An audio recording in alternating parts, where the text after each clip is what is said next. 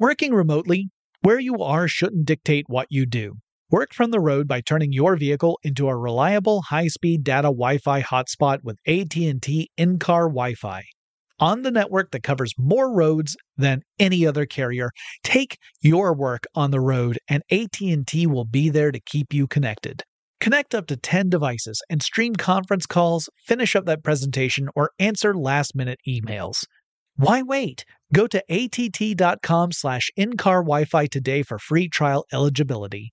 Based on independent third-party data, number of devices varies by manufacturer. Always pay careful attention to the road and don't drive distracted. Wi-Fi hotspot intended for passenger use only when vehicle is in operation. Compatible device and vehicle required. We all can't help but wonder what adventure lies just over the next ridge. A Nissan Rogue, Nissan Pathfinder, or Nissan Armada will take you there. If you're taking on your adventure in a new 2024 Nissan Rogue, class-exclusive Google built-in is your always updating assistant to call on for almost anything.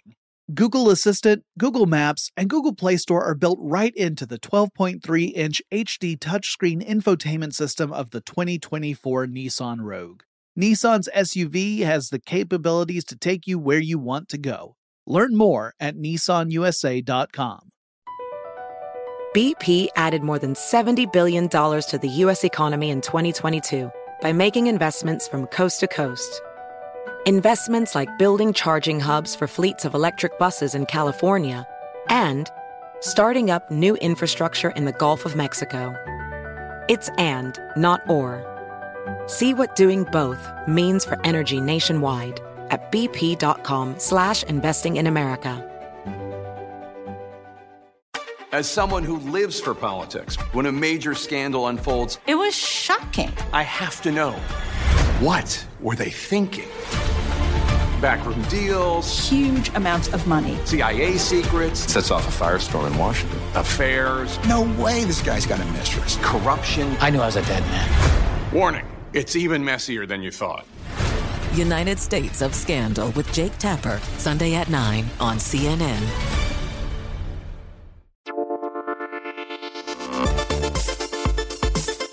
Welcome to Tech Stuff, a production from iHeartRadio. Hey there, and welcome to Tech Stuff. I'm your host, Jonathan Strickland. I'm an executive producer with iHeartRadio, and how the tech are you? So, folks who have followed me for a while know that I am a huge Shakespeare fan, which means I am insufferable in many ways, but some of them very specific to Shakespeare. Namely, I'll find any occasion to plop in a quote from one of Shakespeare's works, and today is no exception. I'd like to start off with this gem from Hamlet, Act 2, Scene 2, as spoken by the gloomy Dane himself. Quote, "There is nothing either good or bad, but thinking makes it so." End quote.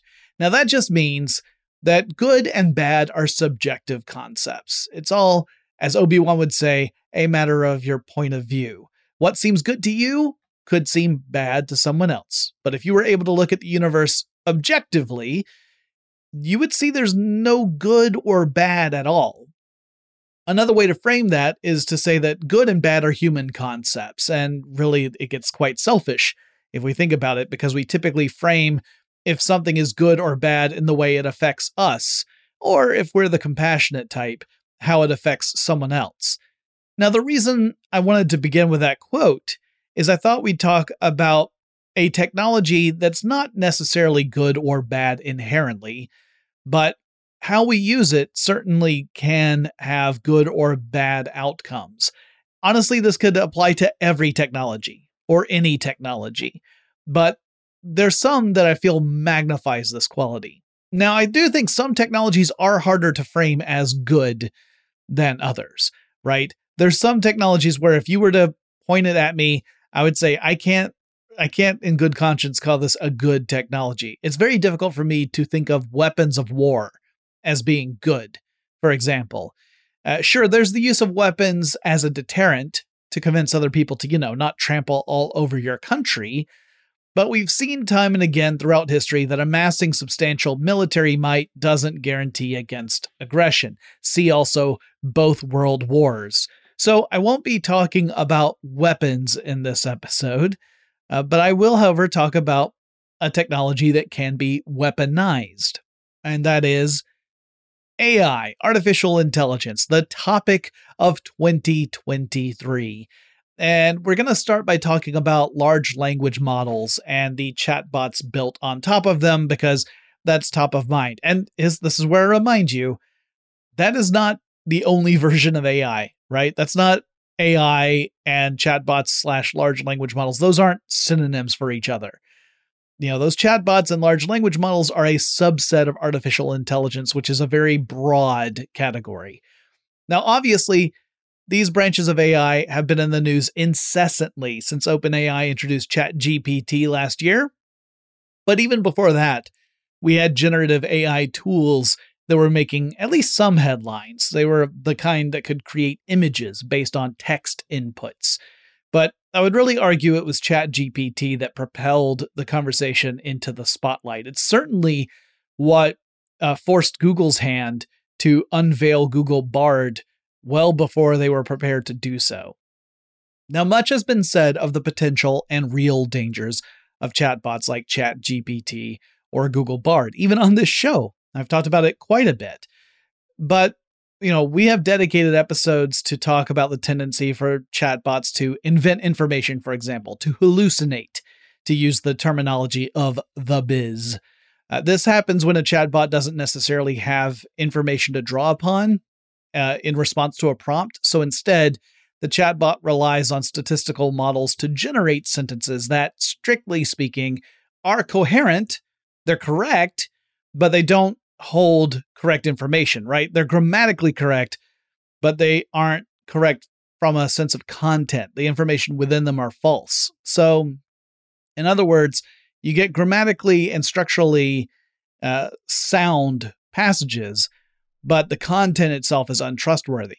That's just one way stuff can go wrong, however, and we have numerous examples of that, where the technology is working as intended, it's just generating responses that are untrustworthy. Now, the folks at OpenAI, as well as Google and several other AI businesses, have understood that there are real potential problems with the use of AI. And to that end, these companies frequently will build in guardrails to attempt to wrangle AI chatbots so that they don't go rogue and produce hateful or malicious content.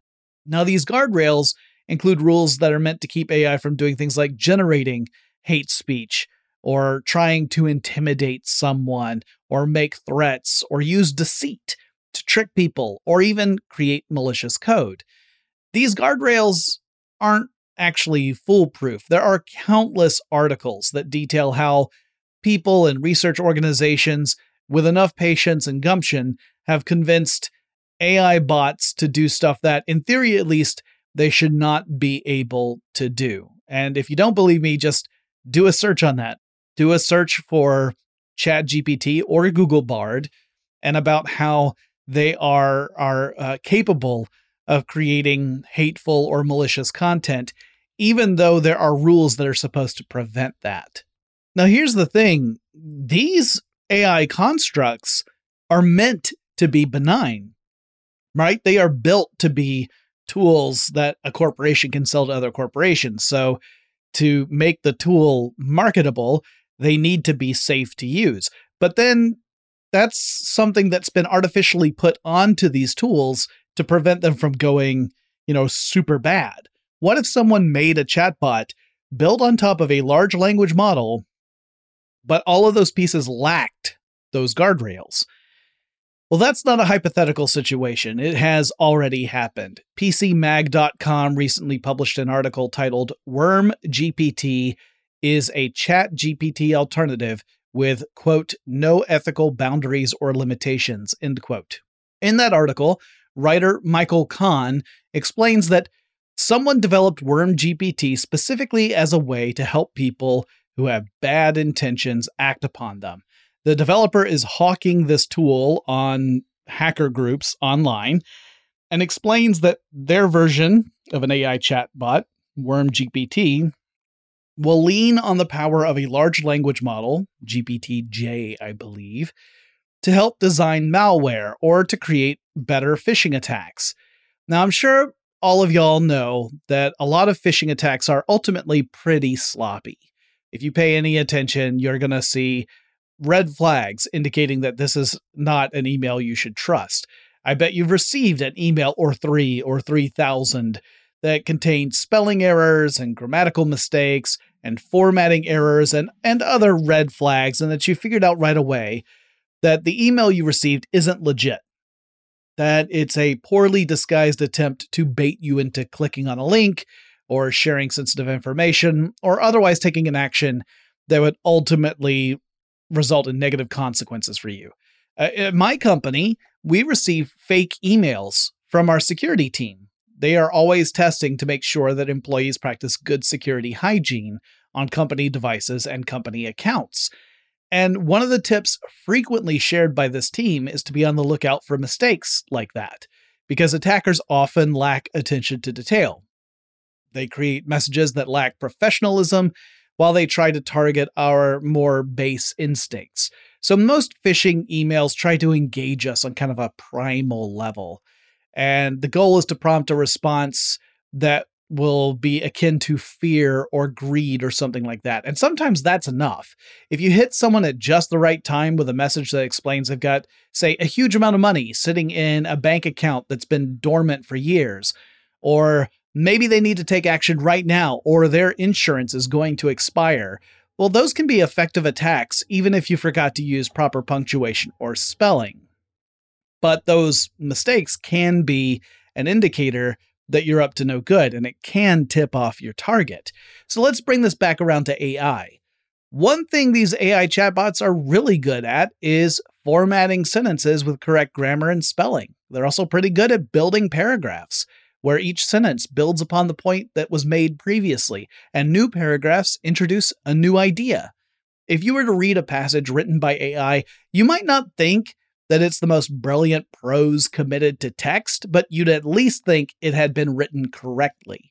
And that means a malicious hacker could use AI to craft messages that are less likely to set off those red flags and pass as legitimate. So out of curiosity, I decided to put this to the test. I went to Google Bard, and I wrote the prompt, draft a letter informing someone they have a dormant account with $17,348 in it. That was the prompt. I picked that amount because it's a lot of money. It's more money than a lot of people ever manage to have in a bank account. It's also not a round number, which makes it seem less likely to be fake. And I just thought, well, you don't want to go super crazy. Like, the higher it is, the less likely someone's going to believe it to be true. But you want it to be enough to convince someone to take action, because who couldn't use another 17 grand? And Google Bard drafted a letter without hesitation. When we come back, I'm going to quote part of the letter that Google Bard wrote to kind of illustrate my point here. But first, let's take a moment to thank our sponsors. Working remotely, where you are shouldn't dictate what you do. Work from the road by turning your vehicle into a reliable, high-speed data Wi-Fi hotspot with AT&T in-car Wi-Fi. On the network that covers more roads than any other carrier, take your work on the road, and AT&T will be there to keep you connected. Connect up to 10 devices and stream conference calls, finish up that presentation, or answer last-minute emails. Why wait? Go to att.com/in-car Wi-Fi today for free trial eligibility. Based on independent third-party data, number of devices varies by manufacturer. Always pay careful attention to the road and don't drive distracted. Wi-Fi hotspot intended for passenger use only when vehicle is in operation. Compatible device and vehicle required. Across America, BP supports more than 275,000 jobs to keep energy flowing. Jobs like building grid-scale solar energy in Ohio and producing gas with fewer operational emissions in Texas. It's and, not or. See what doing both means for energy nationwide at bp.com/investing in America. A spirit of adventure lives inside of us. Nissan's SUVs have the capabilities to transform your spirit of adventure into actual rubber meets the road into the wild, true blue real-life adventure. You just need a Nissan and a plan. Or better yet, just a Nissan. You can hop into a Nissan Rogue and discover what comes next. Don't worry, the Nissan Rogue has your back. Class-exclusive Google built-in is your always updating assistant to call on for almost anything. Just climb in and go, no need to connect your phone. Google Assistant, Google Maps, and Google Play Store are built right into the 12.3-inch HD touchscreen infotainment system of the new 2024 Nissan Rogue. No matter where you roam, you'll stay connected to home. Life is one huge adventure, and every day is a little one. No matter if the ride you're on is big or small, a Nissan Rogue, Nissan Pathfinder, or Nissan Armada can elevate your adventure and push your limits to something new. Your next adventure is waiting for you. Get in a Nissan SUV and go. Learn more at nissanusa.com. eBay Motors is here for the ride. You saw the potential.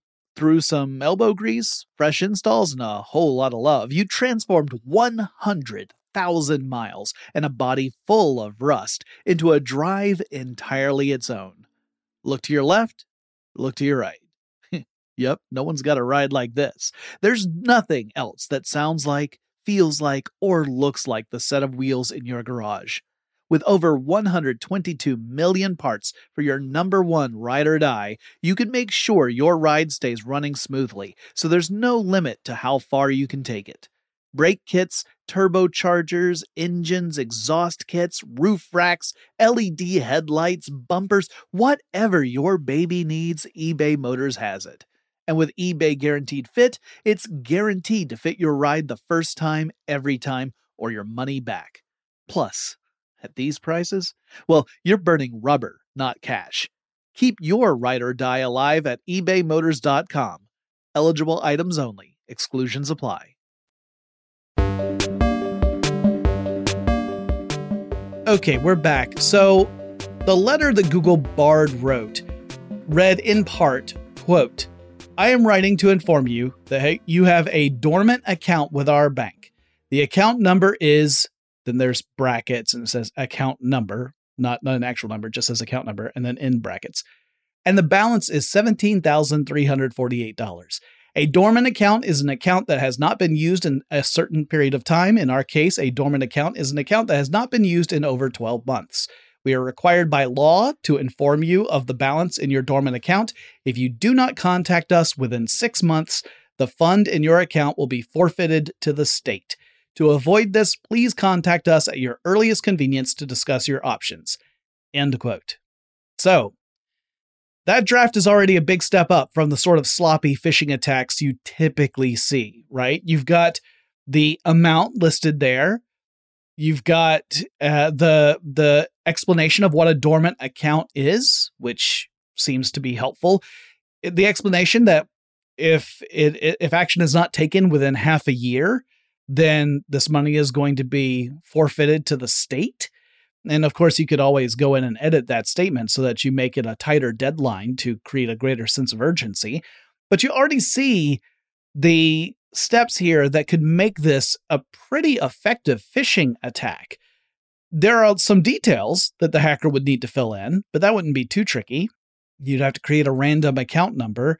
You have to throw in a URL that will push people to a fake login page to share usernames and passwords, and then you could start stealing data and money from them. Now, in that case, I didn't ask Google Bard to create a phishing attack. If I had done that, if I had gone to Google Bard and asked to create a phishing email, I would have gotten a denial for that request. That's against the rules. But it took me no effort at all to get the same result just by typing up some parameters and asking Bard to draft a letter. I didn't even mention phishing. I didn't do that at all. I didn't try that first. I just tried this approach and it worked a treat. Now, I suppose you could say this is the difference between being a willing accomplice in the part of Google Bard to being an unknowing accomplice. That Bard could not possibly know that I'm planning on using this text for my nefarious phishing schemes.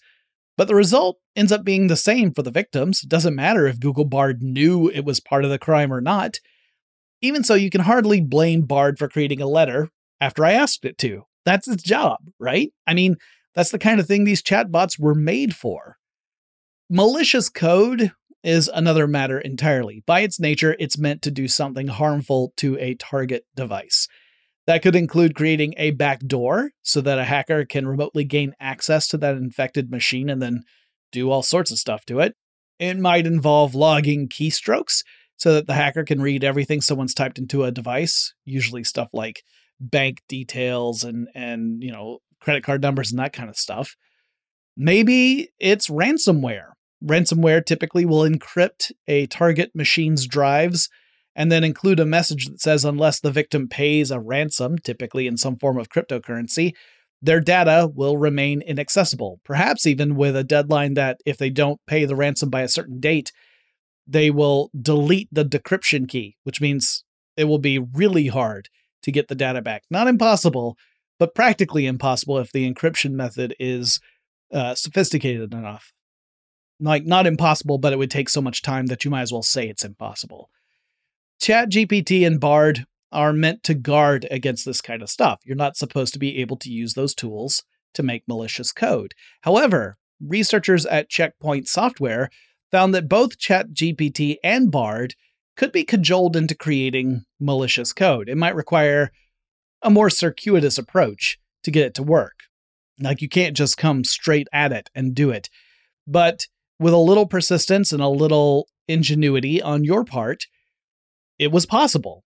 They could get ChatGPT and, to a greater extent, Google Bard to create stuff that could be used maliciously. Now, WormGPT, the tool made by the developer who's marketing this to hackers, it doesn't even require the circuitous approach. You can be straightforward and direct with it. You ask it to help you create some code that's malicious in intent, and it will leap to the challenge. So if you wanted to craft a phishing attack message, you could provide the parameters to WormGPT, and it would craft a message for you. That message might pass as legitimate much more readily than a cobbled together email with poor syntax and grammar would. But beyond that, WormGPT will also help hackers create actual malicious code to infect target machines. Now, that code may or may not work. Because just because an AI built it doesn't mean it will be perfect or even working. Like, we've seen examples recently of ChatGPT getting very sloppy with code, that it was doing things like failing to close brackets. Like, you would have an open bracket section, but the AI would quote unquote forget to put a close bracket in there, and thus you would end up getting errors in your code. That's still a possibility. Like, it's not like AI is going to make perfect stuff right out of the gate, but it certainly can work faster than humans can.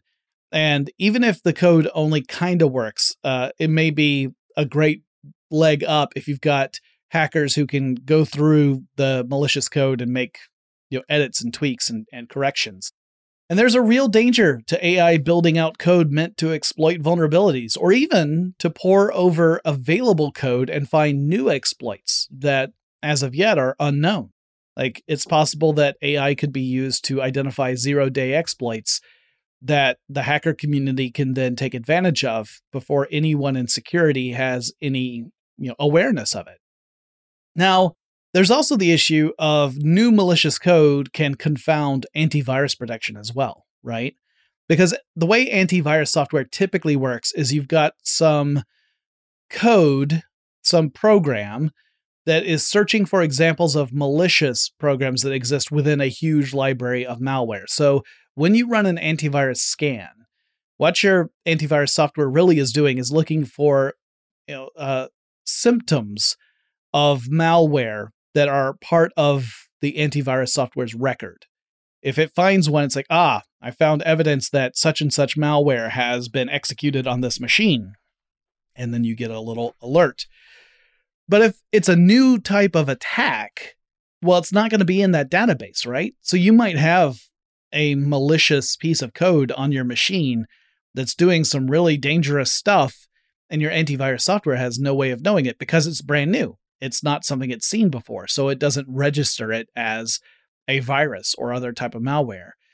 And there's huge value in that kind of code within the hacker community, because obviously you're going to have a much more effective attack if your target machines aren't capable of detecting it. Now, there's no shortage of folks warning us that generative AI is dangerous. I mean, I'm arguably one of them. There are lots of people who have been saying for a long time that generative AI is dangerous. And again, we've seen how tools that even have guardrails can still be used maliciously. So it should come as no surprise that someone was willing to go to the effort of building out an outright dangerous version of this technology, right? Yes, we expect the big companies that are marketing this to corporations to go to the trouble of building out those guardrails, because that's the only way they're going to be able to do business. Otherwise, you're going to have way too much regulatory pressure put on you. But for criminals, I mean, breaking the law comes with the territory, right? So, and there's clearly a demand for malicious AI, or at least AI that can behave in malicious ways. So in the case of WormGPT, at the time of this recording, the developer who created it is asking for a subscription of 60 euros per month, or 550 euros per year. And a euro, for those of you in the US like myself, that's about $1.12 per euro. So it's really not that far off when you're talking about dollars. Now, that is not cheap, right? 60 euros per month isn't exactly cheap, but it's also not so expensive as to price folks out, particularly if they anticipate using the tool to create ransomware attacks that could, if they're effective, net them millions of dollars if the targets pay up. Oh, brave new world to have such AI in it. That's also paraphrasing Shakespeare. It's not Hamlet, though. That's from The Tempest. Well, here's the thing. There are countless ways we could use generative AI to do great things. The tools themselves aren't outright evil. There is no good or evil, but thinking makes it so. It's just that this AI can make mistakes in the form of hallucinations. So even if you're using it for, benign reasons, you can get negative consequences. But it's also possible to weaponize it, and that in turn could have much more widespread negative impact on tons of people. Not great. Now, we're going to take another quick break. When we come back, I'm going to talk about an underlying ideology that I think is really harmful, and it's one that Professor Michael Littman of Brown University also feels is a big contributor to this issue. But first, let's take another quick break to thank our sponsors. Working remotely, where you are shouldn't dictate what you do. Work from the road by turning your vehicle into a reliable, high-speed data Wi-Fi hotspot with AT&T in-car Wi-Fi. On the network that covers more roads than any other carrier, take your work on the road, and AT&T will be there to keep you connected. Connect up to 10 devices and stream conference calls, finish up that presentation, or answer last-minute emails. Why wait? Go to att.com/in-car Wi-Fi today for free trial eligibility. Based on independent third-party data, number of devices varies by manufacturer. Always pay careful attention to the road and don't drive distracted. Wi-Fi hotspot intended for passenger use only when vehicle is in operation. Compatible device and vehicle required. Across America, BP supports more than 275,000 jobs to keep energy flowing. Jobs like updating turbines at one of our Indiana wind farms and producing more oil and gas with fewer operational emissions in the Gulf of Mexico. It's and, not or. See what doing both means for energy nationwide at bp.com/investing in America. A spirit of adventure lives inside of us. Nissan's SUVs have the capabilities to transform your spirit of adventure into actual rubber meets the road, into the wild, true blue real-life adventure. You just need a Nissan and a plan. Or better yet, just a Nissan. You can hop into a Nissan Rogue and discover what comes next. Don't worry, the Nissan Rogue has your back. Class-exclusive Google built-in is your always updating assistant to call on for almost anything. Just climb in and go. No need to connect your phone. Google Assistant, Google Maps, and Google Play Store are built right into the 12.3-inch HD touchscreen infotainment system of the new 2024 Nissan Rogue.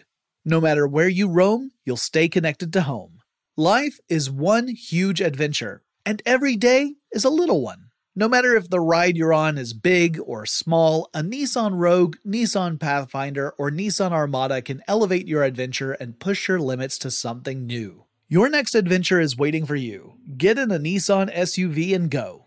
Learn more at nissanusa.com. eBay Motors is here for the ride. You saw the potential. Through some elbow grease, fresh installs, and a whole lot of love, you transformed 100,000 miles and a body full of rust into a drive entirely its own. Look to your left, look to your right. Yep, no one's got a ride like this. There's nothing else that sounds like, feels like, or looks like the set of wheels in your garage.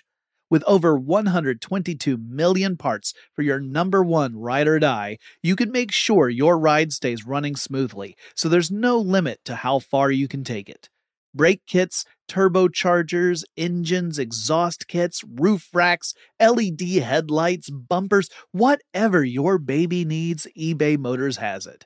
And with eBay Guaranteed Fit, it's guaranteed to fit your ride the first time, every time, or your money back. Plus, at these prices, well, you're burning rubber, not cash. Keep your ride or die alive at ebaymotors.com. Eligible items only. Exclusions apply.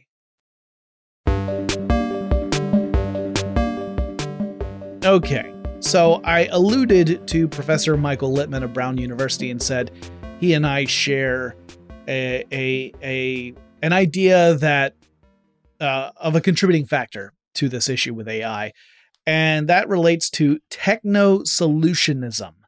Now, as that kind of little hyphenated phrase implies, it's a tendency to believe that technology can solve pretty much any problem you can think of. That you know, with technology, we can overcome any obstacle. If you're worried about the human impact on the environment and the consequences like climate change, well, there's no need to do anything about it right now because humans are going to eventually engineer a way out of the mess.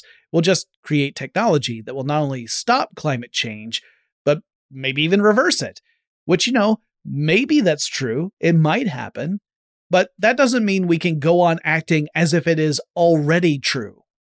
Right? We can't start from the assumption that, yes, it is going to happen and everything will be fine. Because making a problem worse while we wait for someone to innovate a solution is a terrible idea. This is kind of like when I look around my cluttered office and I think, I really should clean up, but I'm going to make that a future Jonathan problem instead. Meanwhile, in the process, I'm still adding to the clutter, which means that future Jonathan is far less likely to tackle the issue because it's gotten worse since present Jonathan pushed it off. And then future Jonathan is also going to start resenting past Jonathans immensely for good reason. Well, current generations are doing that to future generations right now when it comes to stuff like climate change and carbon emissions, right? We are, even when we're inventing solutions or what we think of as solutions to try and tackle these problems, we're not making the problem less severe. Instead, we're just like, oh, well, we came up with this cool solution, so let's just keep doing the problem because this is making the problem less bad. Carbon capture is a great example, right? With carbon capture, like ideally you would get off of carbon emissions in general anyway, and then use carbon capture to help reduce the CO2 load to the atmosphere. But instead, what we're doing is we're using carbon capture in connection with carbon emissions, which means we're not easing off on carbon emissions. In fact, in some cases, we're getting even more aggressive with them, and we're counting on carbon capture to offset that so that we're still contributing to the problem. We're not moving away from it, which is why I hesitate to really endorse technologies like carbon capture, because unless it's coupled with an actual move to reduce carbon emissions in general, it's not really solving the problem. It's actually enabling the problem. It's facilitating it. Anyway, techno-solutionism is also what makes it possible for someone like Elizabeth Holmes to convince investors to pour millions of dollars into an unproven idea. So in case you're not familiar with Elizabeth Holmes's name, she was the founder of Theranos, the startup that aimed to create a device small enough to fit on a desktop that would be able to run medical tests on a micro drop of blood. You just need the teeniest, tiniest sample of blood, and then you'd be able to run one of more than 100 medical tests and check for everything from present conditions or diseases to your genetic tendency to develop certain conditions. There was only one little problem. The technology didn't work. At least it didn't work anywhere close to what it would need to be in order to fulfill the dream device that Holmes was looking to build. There were so many factors that needed to be solved, and some of them might not be solvable, at least not in a way that would require you to only part with a micro drop of blood in the process. But Holmes and her team did their best to obfuscate that fact. They relied on existing blood analysis technologies to make it appear as though their device worked while they also tried to keep things going until a breakthrough came along. It was sort of the fake it until you make it ideology, but coupled with some snake oil salesmanship and some smoke and mirrors as well. Now, I do not know if Elizabeth Holmes really believed her idea was possible. I wouldn't be surprised to hear that that was the case, that she truly, earnestly believed she could do this, because we use technology to do some amazing things that are so commonplace these days that we forget that it's amazing. Like taking flight in an aircraft. I mean, I take it for granted when I'm on a plane unless I actually stop to consider it. Then I think, this really is astounding. Or accessing information on the internet through a device we carry around in our pocket. I mean, the internet alone is a phenomenal technology. And then smartphones, being able to tap into that technology and make it mobile and accessible wherever we go, it's insane. You know, as a kid, I read The Hitchhiker's Guide to the Galaxy, and I thought, man, how amazing would it be to have a device that contained all this information? You could ask it anything, and you could get an answer. And now we have that, except it's not a device that just has a huge storage space for all this info. It's tapping into an evolving, ever-changing technology of the internet, which will give us up-to-date answers, which may be right or wrong. But we can achieve phenomenal results through technology, right? We're able to do these insanely incredible things. So why shouldn't we believe that you could run 100 or even more medical tests on a device that's the size of a computer printer and you just use the tiniest drop of blood? That seems like it should be possible based on some of the other incredible things we can do, right? That's the danger of techno-solutionism. We let ourselves think that because these other incredible things are possible, then everything is possible. Or at the very least, everything will be possible once we throw enough technology at it. But as Theranos proved, and as AI is now emphasizing, this philosophy can lead us into trouble. And as WormGPT proves, it doesn't really matter if the big players in the space take steps to mitigate the dangers of AI. First, we've already seen that those steps aren't sufficient, that even with the guardrails, you can go way off course. And second, someone else is always going to be willing to go where the big companies won't. If there's money to be made in weaponizing a technology, someone will step in to fill that market need. AI might be neither good nor bad, but people certainly can be. And malicious AI is a certainty. It's not a theory, it's not a possibility, it is a certainty. Not because AI is inherently bad, but because there are people who will see opportunity in directing AI toward malicious goals, and they will do that. Nothing will stop them. So let's think of another use of AI that has proven to have negative consequences. Facial recognition technology traces its history to the mid-20th century. That's when some researchers were trying to use computers to match faces with images that were stored in a database. And at that time, the computer power and software wasn't up to the task. So lighting conditions, the angle of the photo versus the angle of the person's face that was being analyzed, the presence or absence of glasses, a change in hairstyle or hair color, All these variables and more were enough to confound computers. Unless the sample image matched a stored image precisely, the computer was not likely to be able to come up with a match. But decades of research and improvements in technology would change all that. The US Department of Defense got involved, which should already set off some red flags for y'all if the DoD is in it. DARPA, the department that funds R&D in technologies that ultimately could prove useful for military and defense purposes, launched the program in the 1990s in an effort to encourage commercial businesses to invest in developing facial recognition technology. In the mid to late 2000s, we started seeing cameras with face detection technology. This wasn't quite the same as facial recognition technology. Detecting a face and recognizing a face are two different things. However, it did involve creating tech that could parse shapes and determine if a face was in frame, and facial recognition tech was still in full swing, so we would start to see those technologies converge in the background. In 2010, Facebook introduced a ton of people to facial recognition technology by implementing it on the social platform. So the way this worked is users would upload photos to Facebook. Facebook would automatically analyze each photo and look for faces of people in those photos. If the faces that Facebook detected matched people within their database of biometric data, particularly people who were already in your social network, Facebook would tag those photos and put the person's name in there.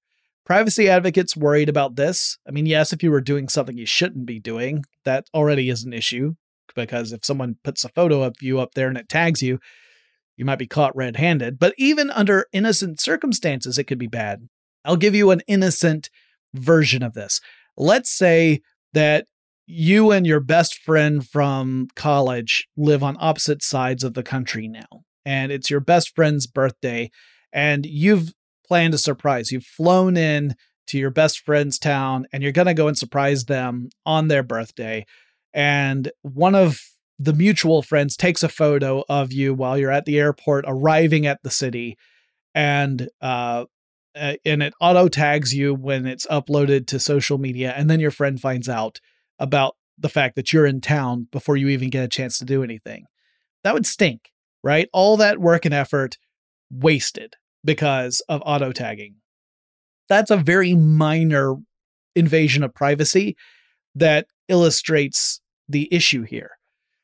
Well, for more than a decade, Facebook kept the facial recognition tech in play, but in 2021, the company, at that point freshly renamed as Meta, announced that it would drop the feature and claimed it would also delete its database of images that were used to help identify people. That database included more than 1 billion photos. Why would Facebook/Meta do this? Well, partly it was probably because of optics, because at that time the company was under intense scrutiny from the US government after whistleblower Frances Haugen came forward with serious allegations against the company and brought along hundreds of internal documents backing up her claims. Many of those allegations related to Meta/Facebook's failure to protect user privacy and security. Skeptics were actually worried that Meta would hold on to that data and just say they were going to delete it, but not delete it, and then just drop the facial recognition feature off of Facebook and keep the information, especially as it tried to build out the metaverse. Texas Attorney General Ken Paxton actually told Meta not to delete the facial recognition data because his office was in the middle of an investigation into the company's biometric data collection practices. Honestly, I don't know if or when Meta purged that information. I don't know if it has been deleted. I tried to look for some updates, but didn't really find much because almost all the articles I could find were from November of 2021 when Meta first announced it was going to wipe the slate clean. So I don't know if that actually happened. But beyond embarrassing or maybe even incriminating images popping up on social media, facial recognition has proven to be a disruptive and traumatic technology for certain populations, namely non-white populations. So we often will think of AI as being objective, right? It's not a human being. It doesn't have emotions. It has no motive or motivations other than to complete whatever task has been set for it. But we also have to remember that AI didn't spring forth wholly formed. People designed AI. People built AI. People trained AI. And in the process, people may end up building in biases in that technology, not necessarily on purpose or with malevolent intent, but that doesn't ultimately matter if those biases have impact on the general population as the technology goes live. With facial recognition technology, those biases manifested in disturbing ways. Many facial recognition tools proved to work pretty darn well on white people. Sufficiently trained systems could identify a person with a pretty high degree of accuracy. But with people of color in general and Black people in particular, it was a different story. The methodologies used by the systems would produce false positives, and you can easily imagine scenarios where this becomes a huge problem. For example, let's take law enforcement, as there have been several notable cases in which facial recognition technology has played a part in authorities targeting the wrong person. If law enforcement depends upon a tool to match a person's face against a database of suspects and they get a hit, you can understand why they would want to question that person, why they would immediately assume this is a person of interest. But if the technology produces false positives, that just means that innocent civilians end up getting harassed by law enforcement. And when those civilians belong to a population that already faces disproportionate aggression from law enforcement, this exacerbates an already critical social problem. Something that needs to get better is being made even worse.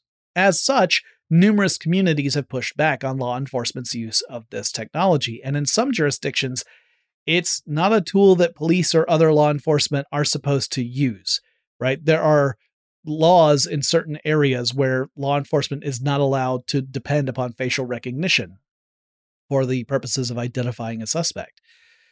Knowing it has this flaw should be enough to just disqualify it for its use in investigations, and yet we still see it being used in lots of places, sometimes clandestinely.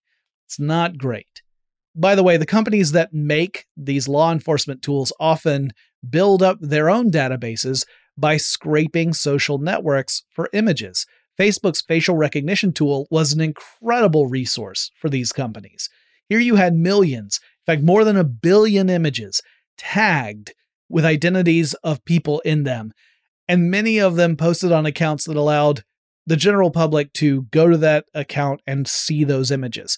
So building up bots to crawl Facebook and collect images and cross-reference those against people's names to build out a database, that was a logical step for these companies. Now, that technically violated platform policies, but didn't stop the companies from doing it. And on top of all that, this reliance on facial recognition technology also requires heavy surveillance to really work properly. I mean, you might have a great photo of your suspect, and maybe your facial recognition system is reasonably accurate. So if you were to get another picture of this person, you would get a match. But you still have to figure out where your suspect is in order to get any other images. And to do that, you need access to a lot of camera feeds. You need cameras in lots of places and systems to scan images from those cameras to look for matches. A reliance on facial recognition pretty much necessitates increased surveillance, which again becomes an invasion of privacy and security for innocent civilians, suspect or otherwise. This is one of the reasons why police and their relationship with things like Ring security are a big issue, right? Because if police have access to citizen cameras, then the citizens have become an accomplice to creating a surveillance state. And the law enforcement is leveraging that. And then mixing that with facial recognition, you get a pretty oppressive approach toward law enforcement.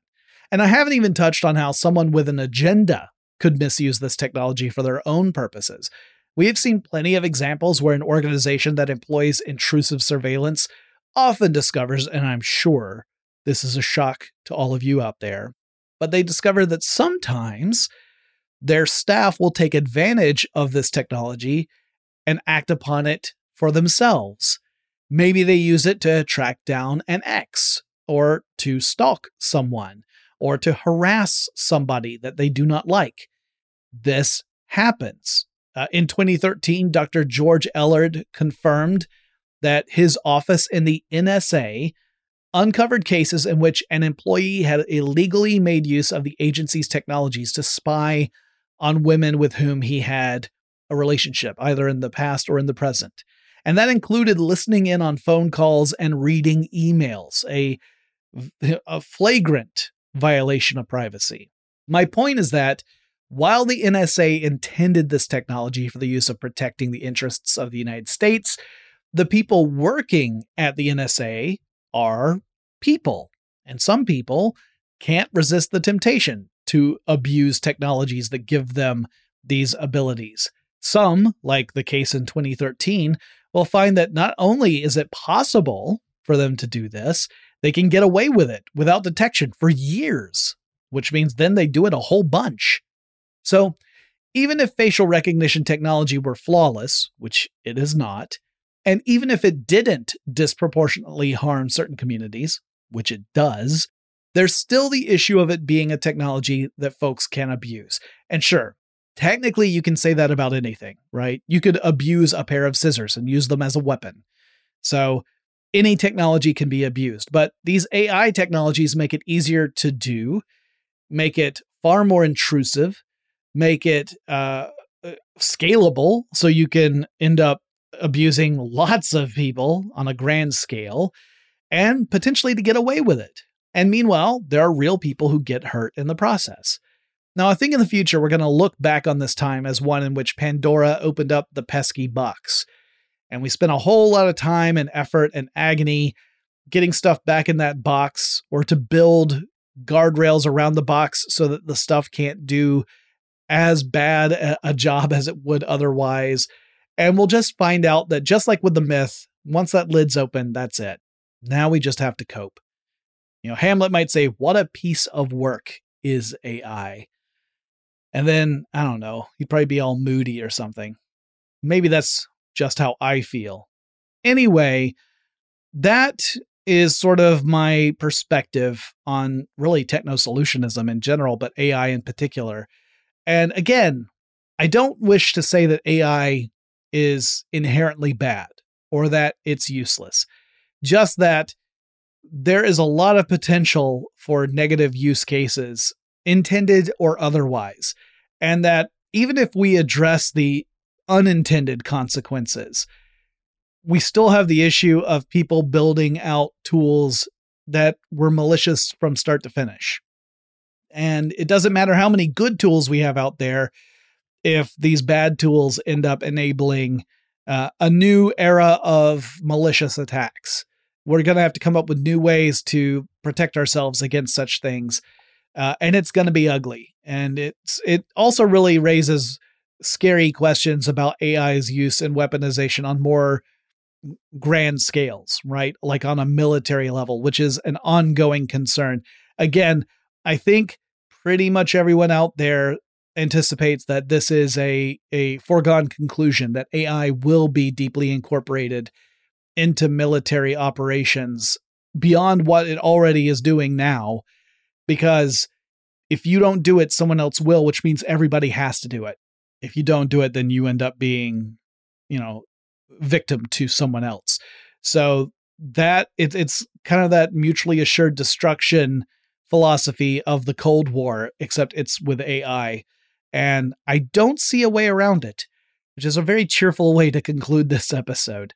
Maybe I'm being far too cynical and pessimistic. I would love to find out that that's the case. I would love for that to be true.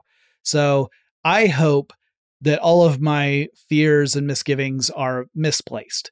I would love to be wrong in this case. There are times when I don't like to be right, and this would be one of them. So here's hoping. Until then, I suggest everyone out there continue to do what I always advocate. Use critical thinking paired with compassion to conduct yourself so that you can avoid problems for yourself and for other people, and hopefully end up making the world a little bit better in the process. You don't need to go out and save the world. You just, need to use some critical thinking and compassion to behave in a way that is more beneficial than harmful. That's the goal. Whether we succeed or not, sometimes that's not up to us, but we can do our part. In the meantime, I hope you are all well, and I'll talk to you again really soon.